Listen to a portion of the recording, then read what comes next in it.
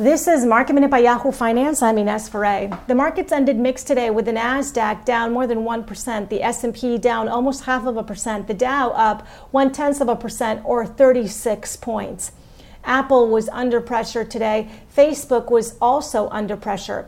The FTC could be bringing forth an antitrust case in the next few months. According to the Wall Street Journal, the FTC has spent more than a year investigating Facebook on antitrust grounds.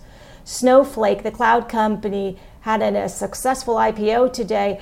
The stock soared more than 130% in its first minutes of trading. The stock opened at $245 a share. That's more than double its IPO price of $120. For more Market Minute news, head to yahoofinance.com.